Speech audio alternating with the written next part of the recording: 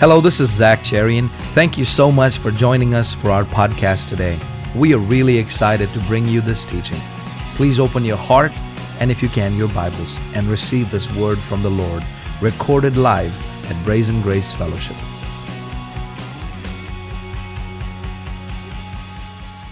Number 3. He came to destroy the works of the devil. Turn to Hebrews chapter 2.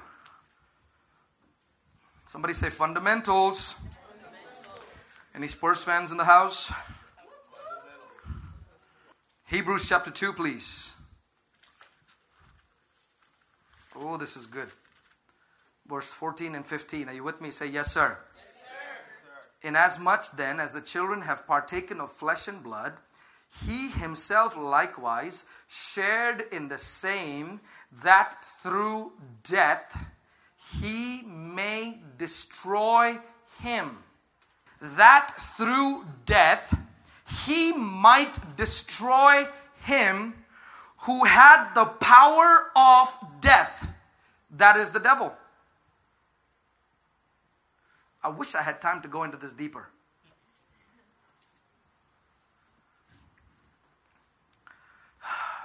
Stay right there in Hebrews 2. Go to 1 John chapter 3 verse 8 quickly. 1 John chapter 3 verse 8. He who sins is of the devil, for the devil has sinned from the beginning. For this purpose, the Son of God was manifested, that he might destroy the works of the devil. The Son of God was manifested for this purpose, that he might destroy the works of the devil. Now go back to Hebrews chapter 2. That through death he may destroy him who had the power of death, that is the devil. Verse 15. And release those who through fear of death were all their lifetime subject to bondage. Can I read that in the Amplified? This is going to be really good. You're going to love this one. Since therefore these his children share in flesh and blood and in physical nature, speaking of Jesus becoming man, physical nature of human beings, he himself in a similar manner partook of the same nature. What nature? Of being human, that by going through death he might bring to naught and make of no effect who had the power of death. That is the devil. Jesus came not only to reveal God, not only to fulfill the law, but he also came to destroy the works of the devil. Let me read that one more time in the Amplified. God, you've got to get this, man. You've got to get this. 14. In similar partook of nature, that by going through death, he might bring to naught or bring to nothing and make of no effect him who has had the power of death, that is the devil. Jesus brought to naught, made the devil to no effect. Are you reading this in your Bible? Also that he might deliver and completely set free all those who through the haunting fear of death were held throughout the course of their lives. Jesus came to destroy the devil. Now you're going to shout and go, woo! Yeah. He destroyed the devil, meaning the devil's got nothing on you. The devil's got nothing on you. He destroyed the power of the devil. The only thing the devil has on you now is your ignorance. He destroyed the power and the works of the devil. Somebody give me a few things that the devil does. Sickness, fear, deception. Somebody might say, well, John 10:10, right? John 10:10. The works of the devil is what? The thief cometh for nothing except to kill. And Jesus said, but I am come that they may have and have it more abundantly. Now you go, well, yeah, that's the works of the devil. Steal, kill, and destroy. It's the work of the devil. But let me ask you this. What was it the devil used to make it legal to put sickness on your body? Oh. What was it that made it legal for the devil to put that fear in you? What was it that made it legal for the devil to put that sickness on your body? You look at me like, whoa. I heard a few people say, law, really? Really? Yeah. Because in Colossians chapter 2, it very clearly tells me that the weapon that Satan uses against the believer is the law. In fact, when you read John chapter 10, turn there. Some of y'all got to just see this with your own eyes.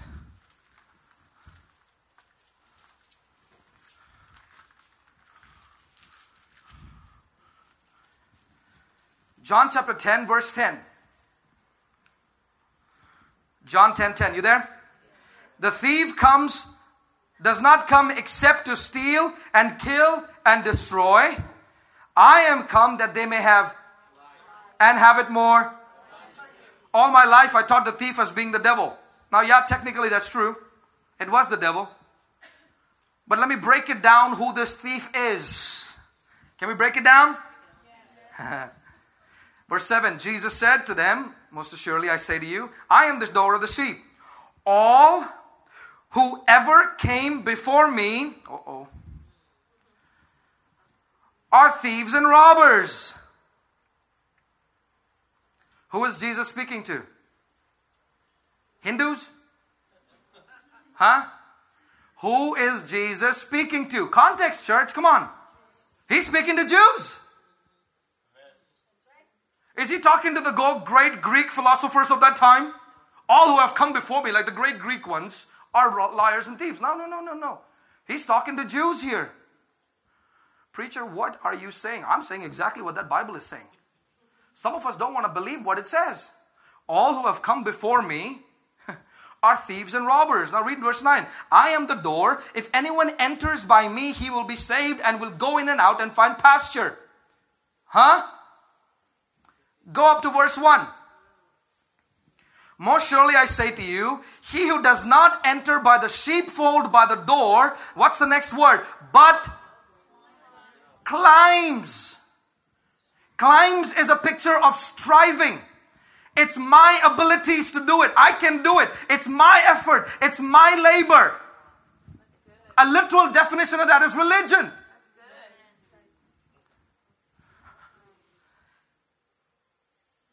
He who does not enter the sheepfold by the door, but climbs another way, the same is a thief and a robber.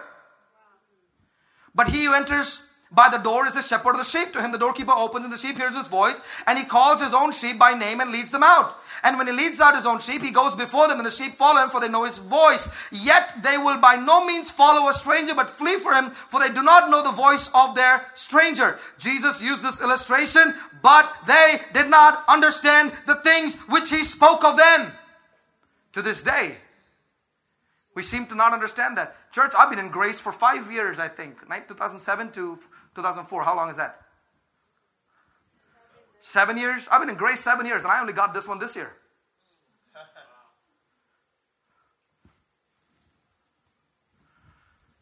Jesus said to them, most assuredly I say to you, I am the door of the sheep. All who ever came before me are thieves and robbers. Is God saying that the law and the prophets are thieves and robbers? Is he saying they're bad people? They're terrible thieves and robbers? No. He's saying, but if you live by them, your life will look like a picture of being stolen, right? Steal, killed, and destroyed. You don't believe me? The Bible says it very clearly. For the law, but the Spirit gives. Put that verse in its right context. The law kills. You live by the law, you die by the law. But the Spirit gives life. Jesus took the weapon that the devil was using against us, which was the law. Turn to Colossians chapter 2. One more verse and then I'll move to the next point. Colossians chapter 2. For those of you who are looking at me like I'm making this stuff up. Colossians, Galatians, Ephesians, Philippians. Go eat popcorn. Colossians chapter 2. Verse number 13. If you're there, say yes, sir. Yes, sir. And you being dead in your trespasses and the uncircumcision of your flesh, he has made alive together with him, having forgiven all trespasses. How many? All. Verse 14. Having wiped out the handwriting of requirements that was against us. You notice that the law of requirements was not for us. It was against us, which was contrary to us. He has taken it out of the way. Amen. He has taken it out of the way. What did He do with the requirements that were against us? He nailed it to the cross. Next verse. Having disarmed principalities. My God. You see, there was no verse number when Paul wrote this. There was no, what's next? The line before that says He took the law and nailed it to the cross, having, meaning therefore, having disarmed principalities. He stripped Satan of his weapons. By doing what? By nailing the law to the cross. Somebody say fundamentals. Why did Jesus come? Why did Jesus come to the earth? To destroy the works of the devil. When I said the works of the devil, all of you went, well, that's sickness, that's disease, that's sin, and that. Every one of that is true. That's all true. But what was it that made it legal for the devil to put that on you? When you would say, I can keep the law. I can keep the law. Okay, keep it. Well, not today. Let me try tomorrow. Guess what? It already made it legal for the devil to put that on you. Because if you're going to live by the law, you're going to have to live by all of it. It's as simple as that. It's not any deep than that, is it? You live it, you either keep it, you keep all of it. That's the whole essence of the law. If you break one, you've broken all of them. Having disarmed principalities and powers, He made a public spectacle over them, triumphing over them. That's verse 15. Number 1, Jesus came to reveal God. Number 2, He came to fulfill the law. Number 3, He came to destroy the works of the devil. Number 4, He came to show us who we are. He came to show man who we are. Turn to Galatians chapter 4, verse 4 through 7. Galatians chapter 4. Are you learning something today? Yes. Galatians chapter 4, 4 through 7. What's my time look like? Okay, my time's running up, so stay with me. Galatians chapter 4, verse 4 to 7. I mentioned this verse already. But when the fullness of time had come, God sent forth His Son, born of a woman, born under the law, to do what? To redeem those who were under the law. Now put this in the context of God having to legally come as a man. Does this make sense now? Amen? Born of a woman, born under the law, to do what? To redeem those who were under the law, that we might receive what? The adoption as sons. The adoption as sons. Verse 6. Because you are sons, God has sent forth His Spirit, sent forth the Spirit of His Son into our hearts, crying out what? Cry it. Therefore, you are no longer a slave, but a son. And if a son, then an heir of God through Christ. While you are shouting, go to Romans 8. It explains it a little bit more beautifully. Romans chapter 8, verse 16. Oh, Jesus. Romans chapter 8, verse 16. The Spirit Himself bears witness with our spirit that we are children of God. Now read this. If children, then heirs. I like Galatians 4, but it stopped at saying heirs with God. Amen. No, let me explain what kind of an heir you are. Amen. If children, then heirs, heirs of God. Now you may go, well, heirs of God. That's not much of a great deal, because to get the benefits of being an heir, the father needs to die. And this dude ain't never going to die, so that means we ain't going to get nothing. Well, He didn't leave you. He didn't leave you like that, did He? He didn't just say you're an heir, going to wait one day for the father to die, which is never going to happen. No. He didn't just make you an heir. He made you a joint heir with Christ. Which basically means everything that belongs to Jesus is yours. Come on now. Say it, I'm not a slave. I'm a son. You've got to believe that. Jesus came not only to reveal who God is, but who you are. Jesus stretches that sonship to explain what kind of role we have on the earth. If you don't like it, if you don't believe me, go read the rest of John chapter 10 when He's talking to the Pharisees. No. No. Stop it. Okay, go to John 10. Jesus, please let them love me. Don't let them be mad at me.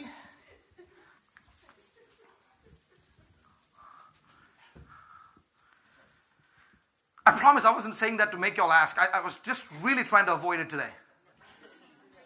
But okay, this is Jesus still talking in the context of the law and grace. Amen? Those that are His sheep and those that are not. Now to those that are His sheep, verse 31, the Jews took up stones again to stone Him. Huh? They'd didn't like Jesus very much, did they? You want to know why they got mad at Jesus? Read the verse before that. I and my Father are one. Why did they pick up stones? Because he was claiming to be his Father. Pick up that stone. Jesus is the revelation of God. What? Pick up that stone. They're still throwing stones. Church people are still throwing stones when you tell them Jesus does not do that stuff. You know why? Because I said one line. Your sins and your lawless deeds, he will remember no more. He's a heretic. Throw stones at him. Everyone's attacking me because I'm telling people Jesus is good.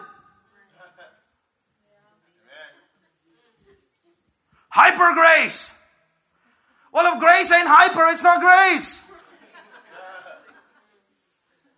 If you can comprehend grace, it's not amazing, is it? For it to be.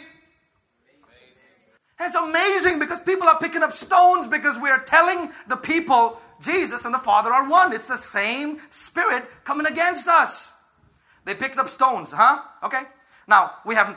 You think it was bad that they said Jesus and the Father are one, right? Then the Jews took up stones against him to stone him, and Jesus answered, many good works I have shown you from my Father. For which of these works do you stone me? Which part of the Father that I've revealed are you stoning me for? The Jews answered and said to him, for a good work we do not stone you, but for blasphemy. And because you, being a man, make yourself God. Right? But Jesus knows how to mess up people's theology, doesn't it? Because in the next line, he says, boy, you think you're deep. Jesus answered and said to them, is it not written in your law, I said you are gods? Now before you flip out and go, did Zach Cherry just say you're God? No, small letter G. To understand its context, you have to understand in the Garden of Eden, when God made man on the earth, he made him the God of the land of the Lord, landlord. That means he's God that he's supposed to be worshipped. That's not what it means. Now you're going to flip out about that. But here, Jesus is giving us an idea of who man is. If he called them gods, to him the word of God came, and the scripture cannot be broken. Do you say of whom the Father sanctified and sent into the world, you are blaspheming because I am the Son of God? I mean, if y'all are not even going to believe that I am the Son of God, how are you going to believe when I finish the work and say, now you are sons of God? Come on. Say it, I'm not a slave. It's the law that makes us slaves. The law is a master. We are slaves. God is a father. We are sons. Jesus came to reveal who we are. He didn't just come to reveal who the Father is. He came to reveal who we are. So don't let somebody look at you and go, you've just been saved a couple of months. I've been in this a long time. Let me teach you a few things. You know what? The word sons there, the Bible says to whoever has received him, to them gave you the power to be sons of God, is the word huios. Huios doesn't mean baby Christian. It means full-grown child. Full-grown child. When you come into Jesus, God looks at you as a full-grown child. Now, you may not have the theology all together. You may not have all the scriptures together. But God says you're a full-grown son. Full-grown son. Start acting like it. Hallelujah. Lastly, Jesus came to intercede as high priest. Romans chapter 8, verse 34.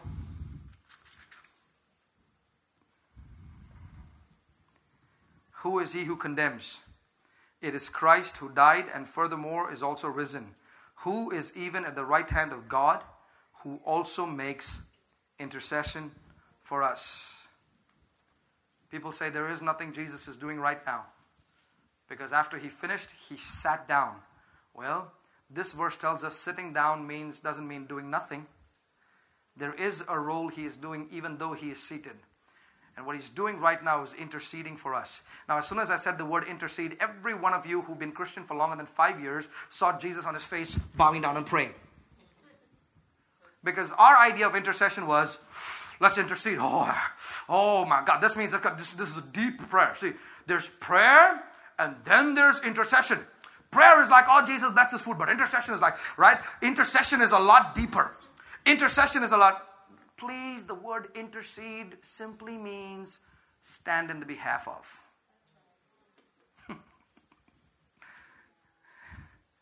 It simply means the one who stands in your behalf. The one who represents you. The one who is your mediator. Renewal of the mind, renewal of the mind. This is tough. Why does God have to be a mediator for anybody? Because you are imperfect. And when God has to look at you in His justice and by law have to judge you for it, the son steps and says, excuse me, can I stand on their behalf? I stand on their stead. Instead of Zach, it's me. He is constantly, he's constantly making intercession. Why does he have to make intercession? If we'd stop, he'd stop. Huh? He has to. When the devil says, did you see what Zach did? Father, did you see what Zach did? Jesus steps in and says, did what? Did what? And the Father looks down at us. He sees that we are washed with the blood of His Son. And the Father says, I find no fault in him. When I see Zach, I see my son. When I see Zach, I see Jesus. Because Jesus is standing in the way. He is interceding on my behalf. He's mediating. He's the one that stands in the gap for me. He is the gap. What is that thing that is laying across the bridge between me and God? It's the body of Jesus stretched out like a cross so I can have access into everything that belongs to God. Everything that God has, I have access to today because I have a mediator who is not keeping me far away or is judging me. He's a mediator who says everything Zach did and will ever do, I already paid for. You can't judge Zach for it because you already judged me for it. You can't punish Zach for it because you already punished me for it. Church, listen to me. God is not looking for an excuse to judge America. God is not looking for America to mess up so He can send a plague and destroy it. If God, in the words of the great Andrew Womack, if God judges America for its sins, He's going to have to apologize to Jesus. Because He already put Ebola on the body of Jesus. God wasn't up there in heaven going, Ebola, dude, we missed that one. Where'd that come from? AIDS. Woo! These humans come up with a new one every year. Every sickness known and unknown to man was put on the body of Jesus. Every sin you have done and you will ever commit was put on the body of Jesus. He has forgiven you forever. Forever. Boy, if they attack me for this, this is a good reason to attack me. I will never be ashamed of this gospel of Jesus Christ. For this is the power of God. We've tried that other stuff, man. People are still sick.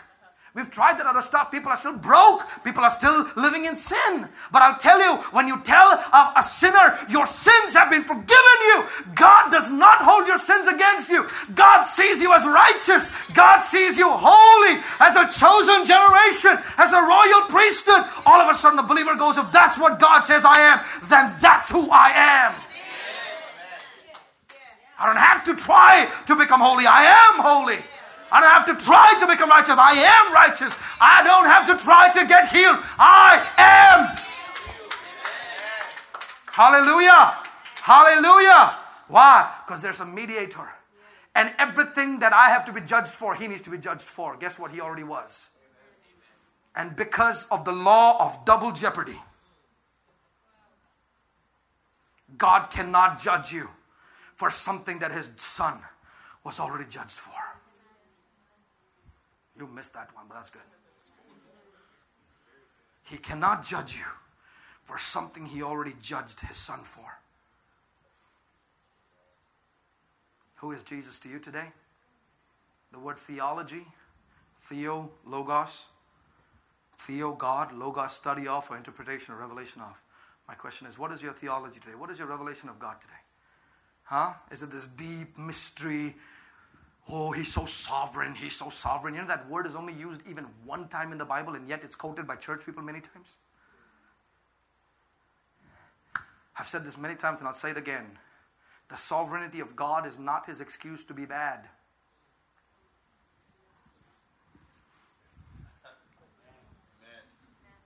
The sovereignty of God is not His excuse to put a disease on you. Well, we don't understand His ways. His ways are higher. His ways are not any higher than the person of Jesus Christ. Oof. His ways are not any higher than the person of Jesus Christ. That's as high as God gets, and I like it.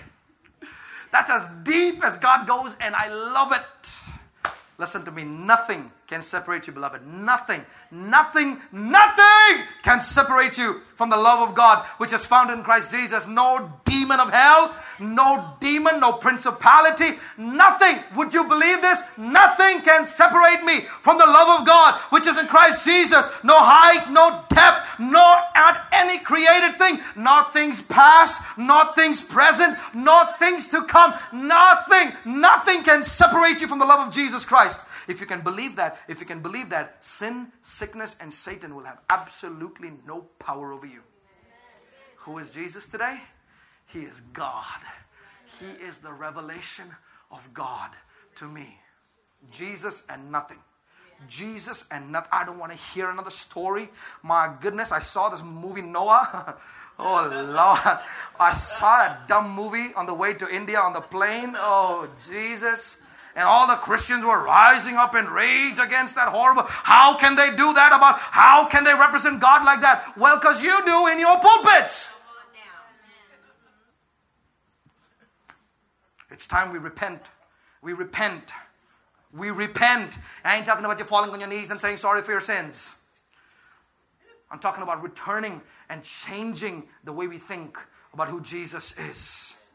I've made it my life's plan. Boy, when I used to preach that other stuff back in the day, and there are many of you who've heard me preach back in the day, they loved the message because it was mixed with law and grace. And I decided I'm going to mix nothing. I'm not going to mix nothing anymore. I'm going to preach the pure, unadulterated gospel of Jesus Christ. It's grace and grace only. It's all Jesus, and Jesus is grace. For the law came through Moses, but, shout but! Grace and truth came through Jesus. You know what the word but means in English? Whatever was said before that, whoosh. I love you, but it don't mean a thing. Duh. I love you, I'll marry you, but you gotta, hey, ain't no but, get your butt out of the way.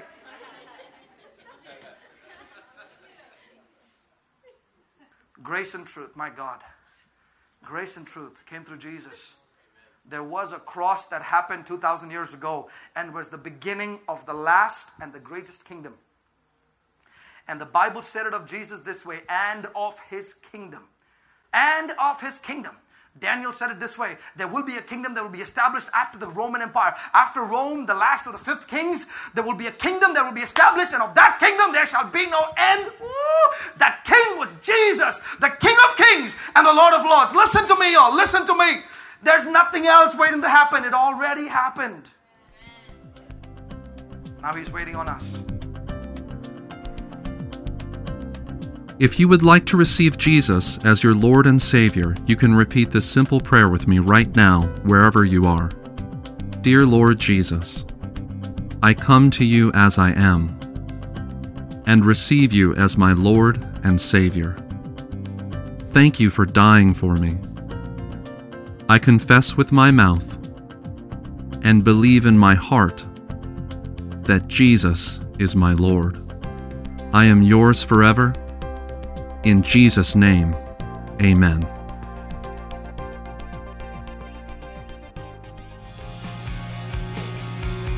Thank you for joining us today for this teaching. We would love to hear from you. You can write us at ZCIM, P.O. Box 592675, San Antonio, Texas 78259. For more information on ZCIM, please visit us at zcim.org or on Facebook and Twitter at ZCIM Official. God bless you.